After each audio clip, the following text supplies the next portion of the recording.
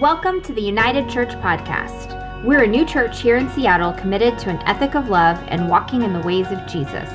We're striving to be a people united with Jesus, each other, ourselves, and the world around us. We hope you're encouraged and challenged by this week's homily. May the peace of Christ be with you.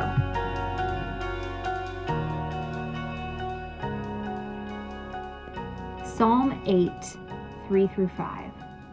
When I behold your heavens, the work of your fingers, the moon and the stars that you set in place, what is man that you are mindful of him? Mortal man that you take note of him? Yet you have made him little less than the angels, and adorned him with glory and majesty.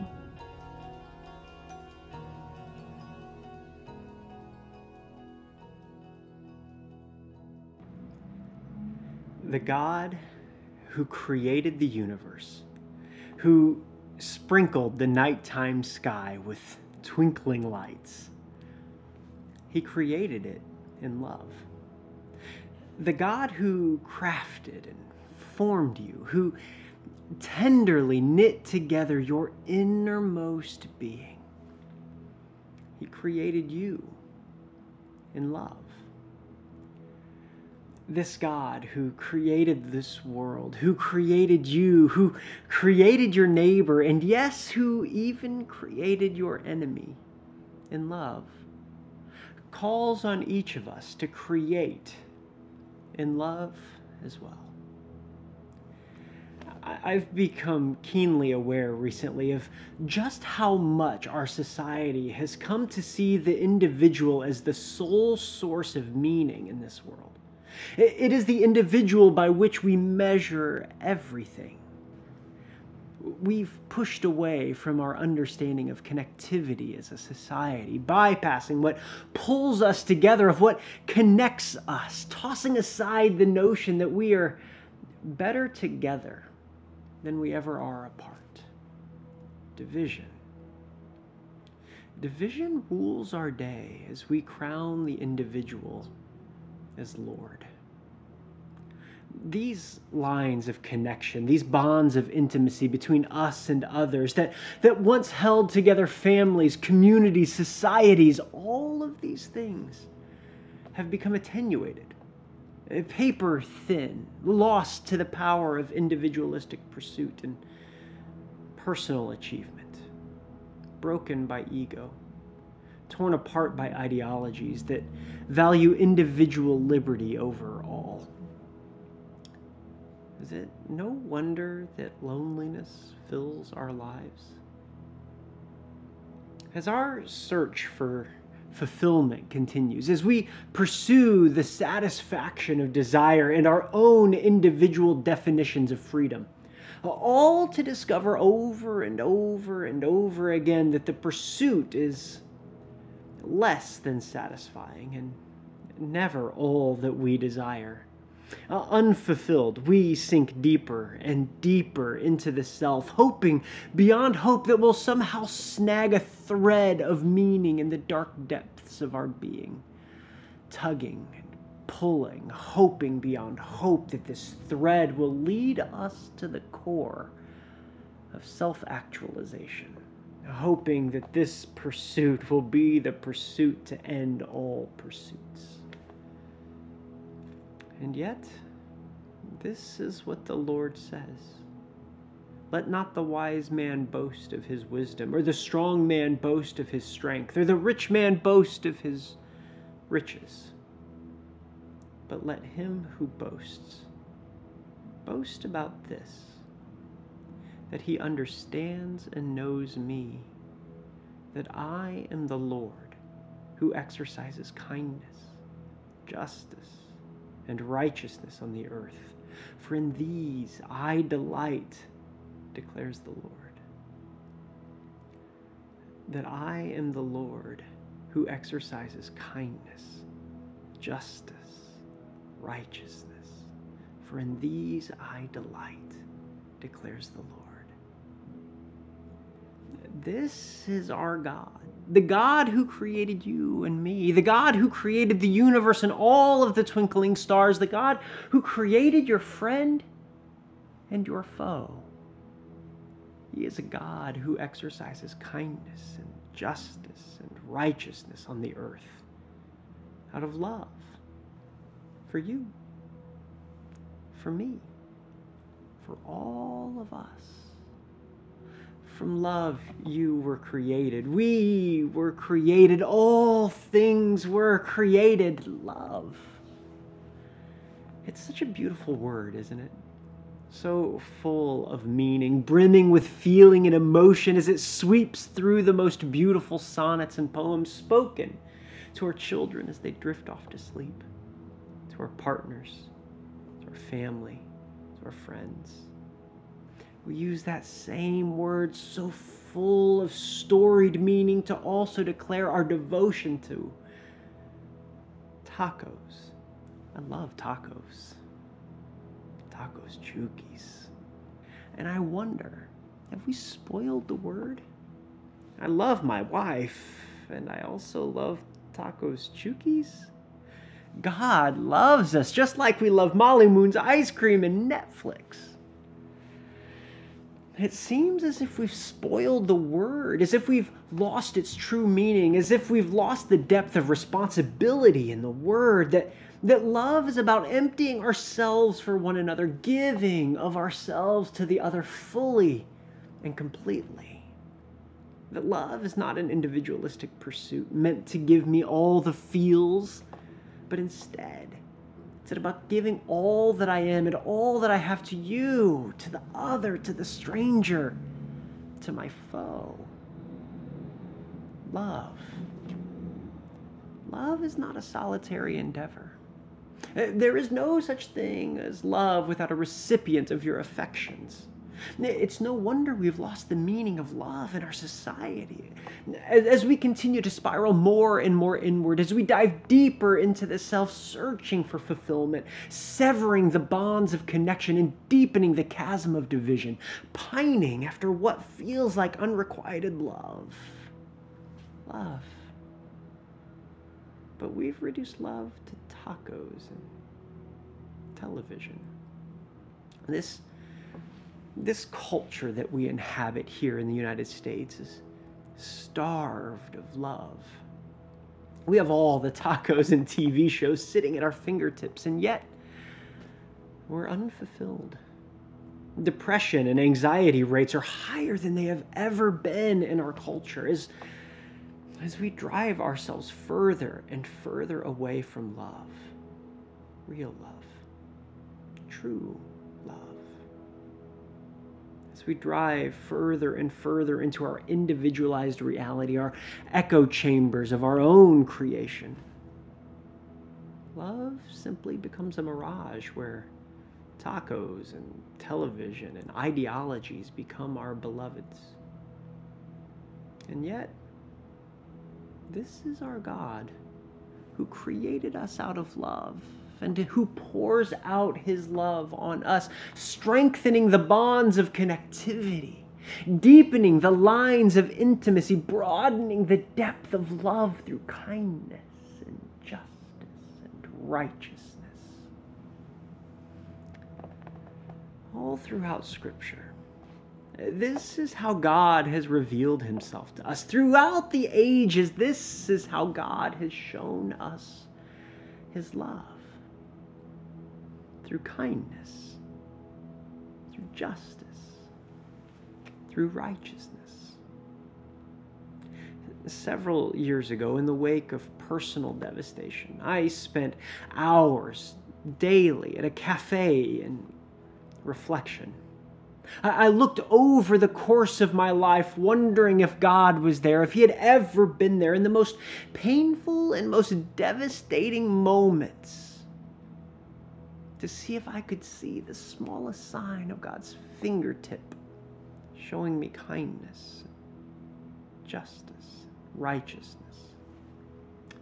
As I mapped out the most devastating moments, the most heart-wrenching, traumatic, and painful experiences of my life on a timeline, I turned to examine the immediate aftermath.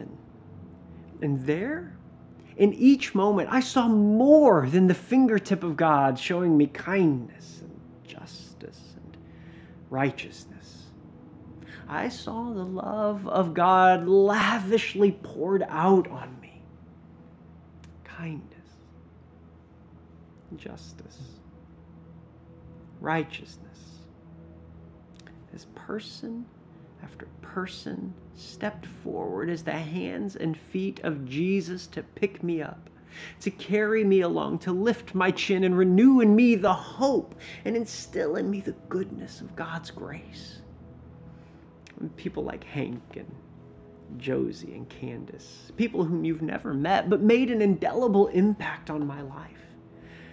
People like John Cisnewski and Janaea Brown, Dave Ferguson and Pat Masick, Lupe Coulter and Justin Forsyth, people who through unbelievable kindness showed me the way forward. People like Kim and Maria Hammond, Mike and Al and Deb, Greg Hunt and Bill Carroll and Brooks Wilson. People picked me up and showed me the righteousness of God. Alicia Crumpton and Chris Beard, Tim Sutherland, and so many more who showed me the justice of God. The hands and feet of God. They made me the receptacle of God's love as each of them in their own ways poured out his love onto me and into my life. You see, God is a God of kindness, of justice, and of righteousness. And what I find so fascinating about this God is that he asks no less of this from us. In Micah 6:8, the prophet says, "He has shown you, O mortals, what is good." And what does the Lord require of you? To act justly, to love mercy, and to walk humbly with your God.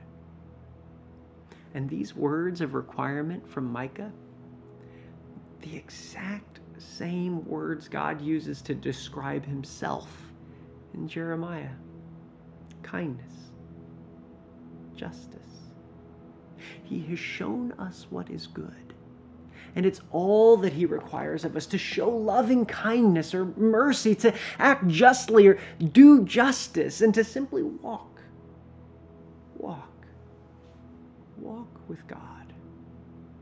To humbly walk with him as he does what is right. Which is really just a posture of learning. To be in relationship with God and learn from him the ways of kindness and of justice. These are the ways of love.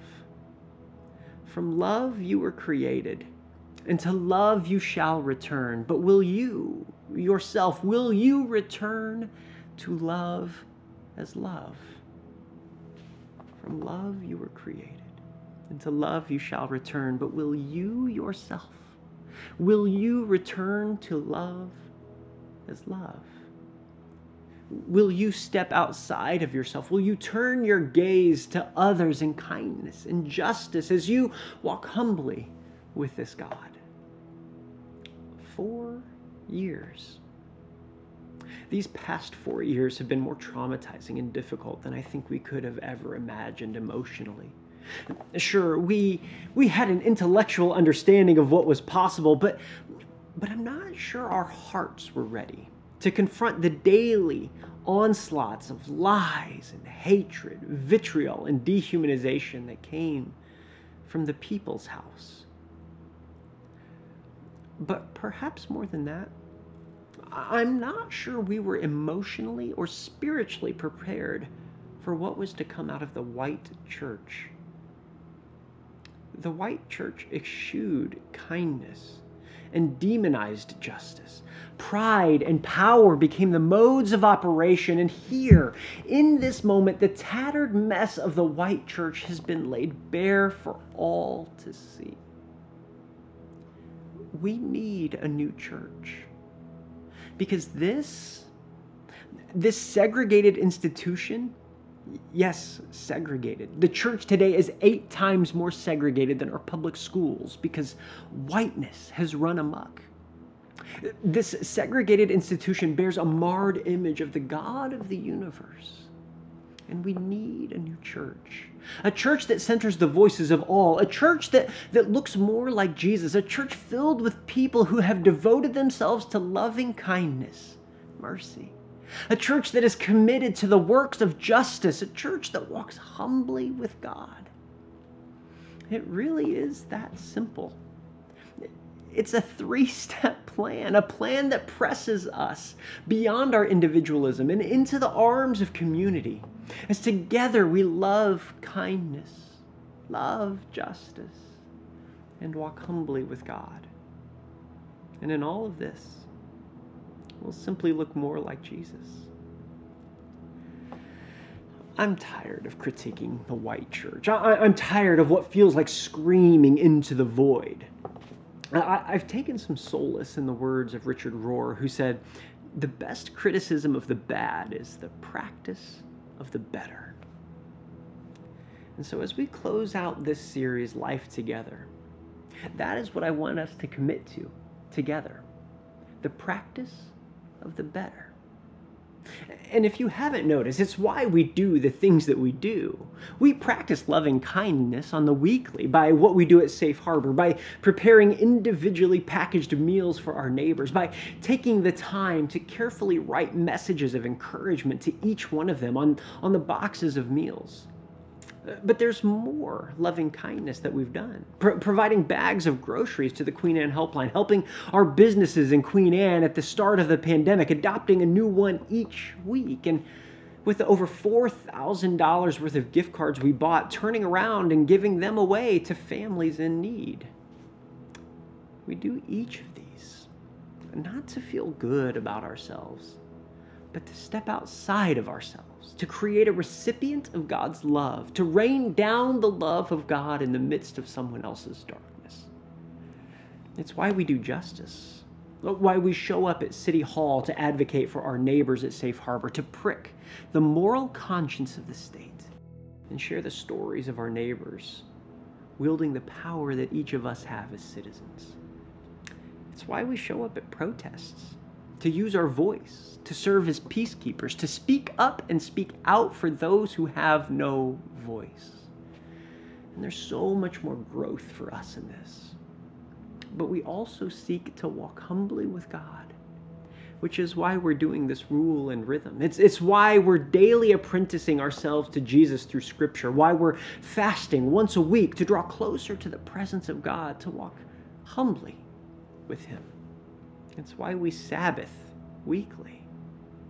All of these designed to walk humbly with our God, because in each of these we grow in love for the other, for the stranger, for our foes, and ultimately we grow together. This is life together. This is the practice of the better. We need a new church, but let it begin here with us together. The God who crafted and formed you, who tenderly knit together your innermost being, He created you in love. This God who created the world, who created you, who created your neighbor, and yes, who even created your enemy in love, calls each of us to create and love as well. So let us step forward together in loving kindness, in justice, and together walking humbly with our God. Amen, amen, and amen.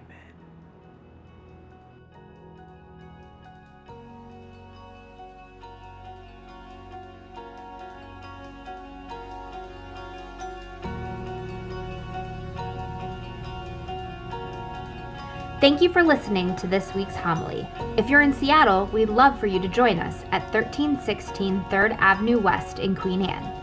If you'd like to support our efforts, please visit unitedchurch.gives to partner with us financially. Be in peace and God bless.